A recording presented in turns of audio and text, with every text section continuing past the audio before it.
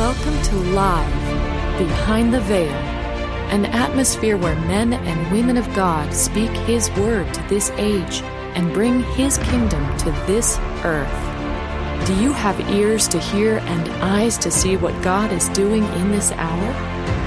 Let us join our host and the family's conversation as the Holy Spirit is unfolding the Word behind the veil. Why should I celebrate the feast? Aren't those Jewish feasts? They're biblical feasts. The whole Bible, from Genesis to Revelation, is about the Lord Jesus Christ. And the 7 feasts all have Christ in them in different respects. We start with Passover. He's our Passover lamb.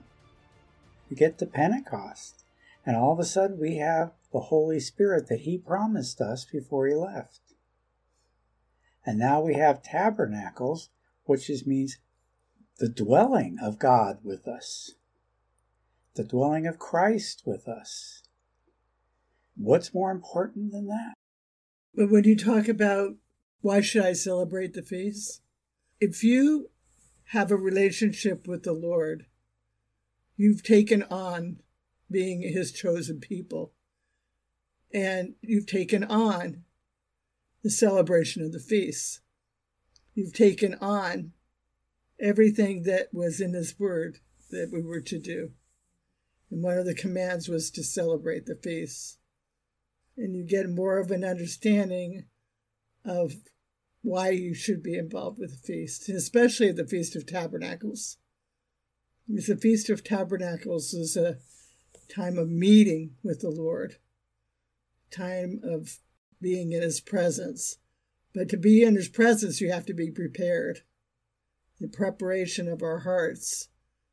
So when the Feast of Trumpets came, there was a time of announcement, a time of proclamation, but also a time of saying, I'm prepared.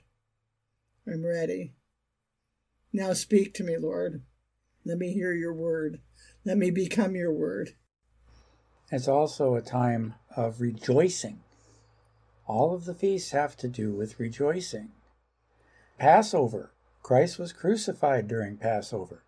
But when He arose, we were to rejoice. And when the day of Pentecost came, the Holy Spirit was given to us. Another time to rejoice. All of Tabernacles, God with us. It's a time to rejoice. The feasts are God's plan to bring you back to the garden. They are the way that God chose to redeem you.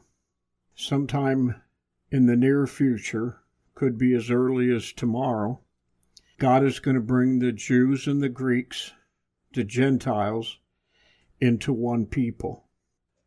And that's because the Jewish people are believing for a Messiah, a king to come.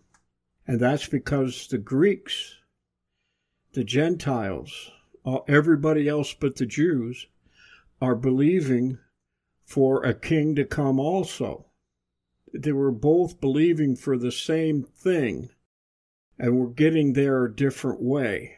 And for those Gentiles, each feast is important. You can't skip one and say, well, I'll catch it, next year. Your road and path to redemption is through Passover, through the blood of the Lamb. It's through Pentecost, which is the outpouring of the Holy Spirit, the third part of the triune nature of God. And then we come into the days of Tabernacles, and they're separated very carefully. And we've talked about the month of Elul. We talked about the trumpets. Then we have the days of Tabernacles, when He tabernacles with us. The result of that is that you have gone through these faithful steps, just like it says in Deuteronomy and in the Torah. The difference is you've done it as a Gentile in the Spirit. And the Jews are doing it more in the physical. And we're coming together to become one body in a new creation, a new creature, which is spirit, soul, and body. We've been talking, interestingly, Gilgal was the rolling back of the reproach of Egypt for the Jews. Passover for the Gentiles was rolling away the reproach of another age.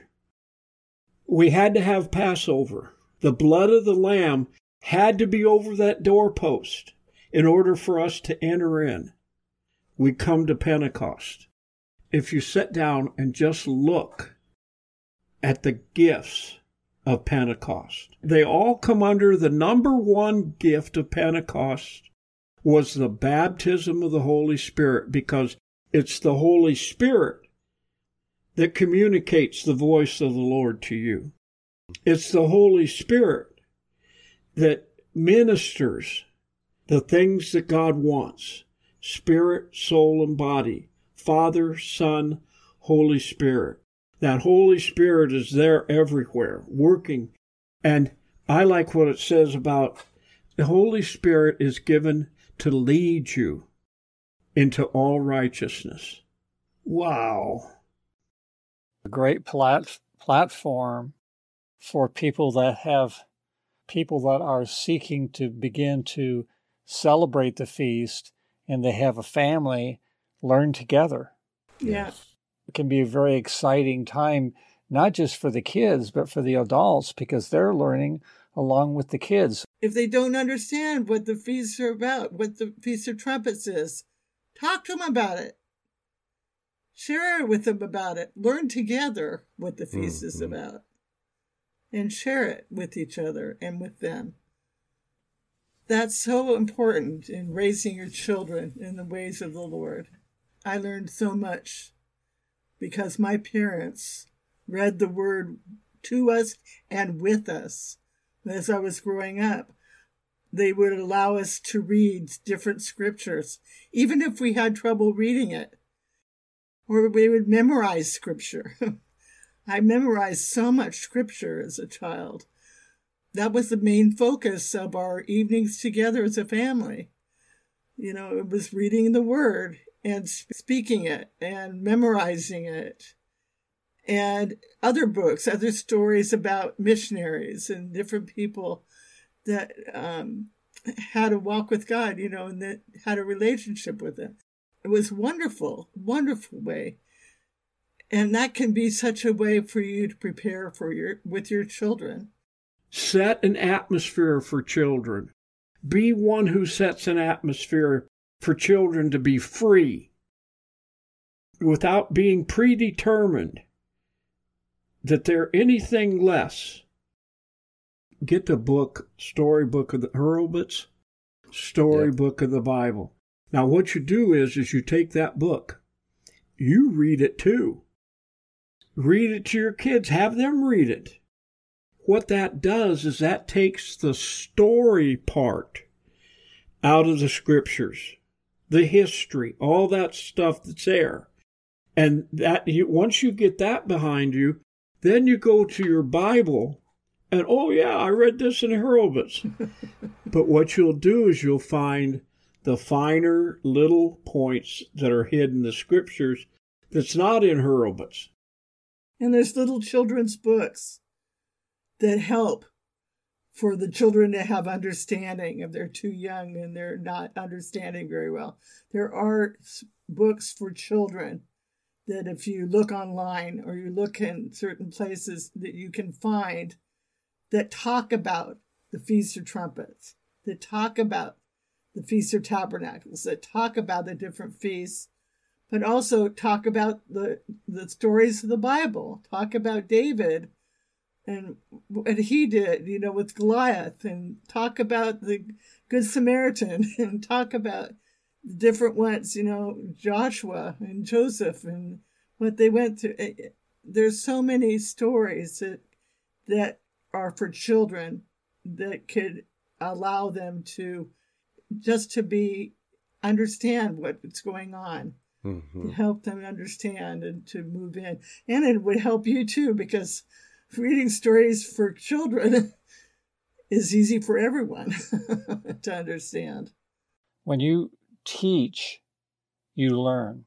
That's right. So if you're teaching your children, not only are you learning, you're retaining way more than if you just study. I have one suggestion. Go to a Jewish bookstore and even call a local synagogue and say, I'm interested in the feast. What material can I get? And I'll tell you, between the Jewish bookstore and the material you can get from a synagogue, you're going to get a lot because, see, to me, the foundation of the Jewish belief is the family, and that is huge. You can learn all about the feast and miss the spirit behind the feast. And that's why I believe it's a big deal to go to a Jewish bookstore or synagogue and get the spirit. Obviously, the Hebrews were the beginning people God gave the feast to. Now, obviously, they're biblical feasts and they're for everyone, but they were the originating people that God gave these feasts to, and it wasn't just the feast. It was the spirit behind the feast. And so that to me is a big deal, getting the spirit, getting the family spirit behind the feast, because then you're going to, well, first off, it's going to be fun. It's not going to be this dry religious thing that you go through. If that's what it is, you missed it. You missed the whole point. You're missing God because you're just going through some religious activity. If you find the spirit behind it, the family, then you go into one of their feasts and, they're having a ball. They're having fun. And so if you missed the fun, you missed it. Yes, I say it this way. I choose every opportunity I have to go to my elder brother and say, teach me, relate to me. We're family. Experiencing the impartation of God's Word through His family is life. Has this time in His presence blessed you? Then please subscribe to our podcast at livebehindtheveil.com. If you would like to contact the family with questions or topics that you would like discussed, you can email them to livingepistles@livebehindtheveil.com. Stay connected, tuned in, and grow with the family as the Lord unveils His Word to us live behind the veil.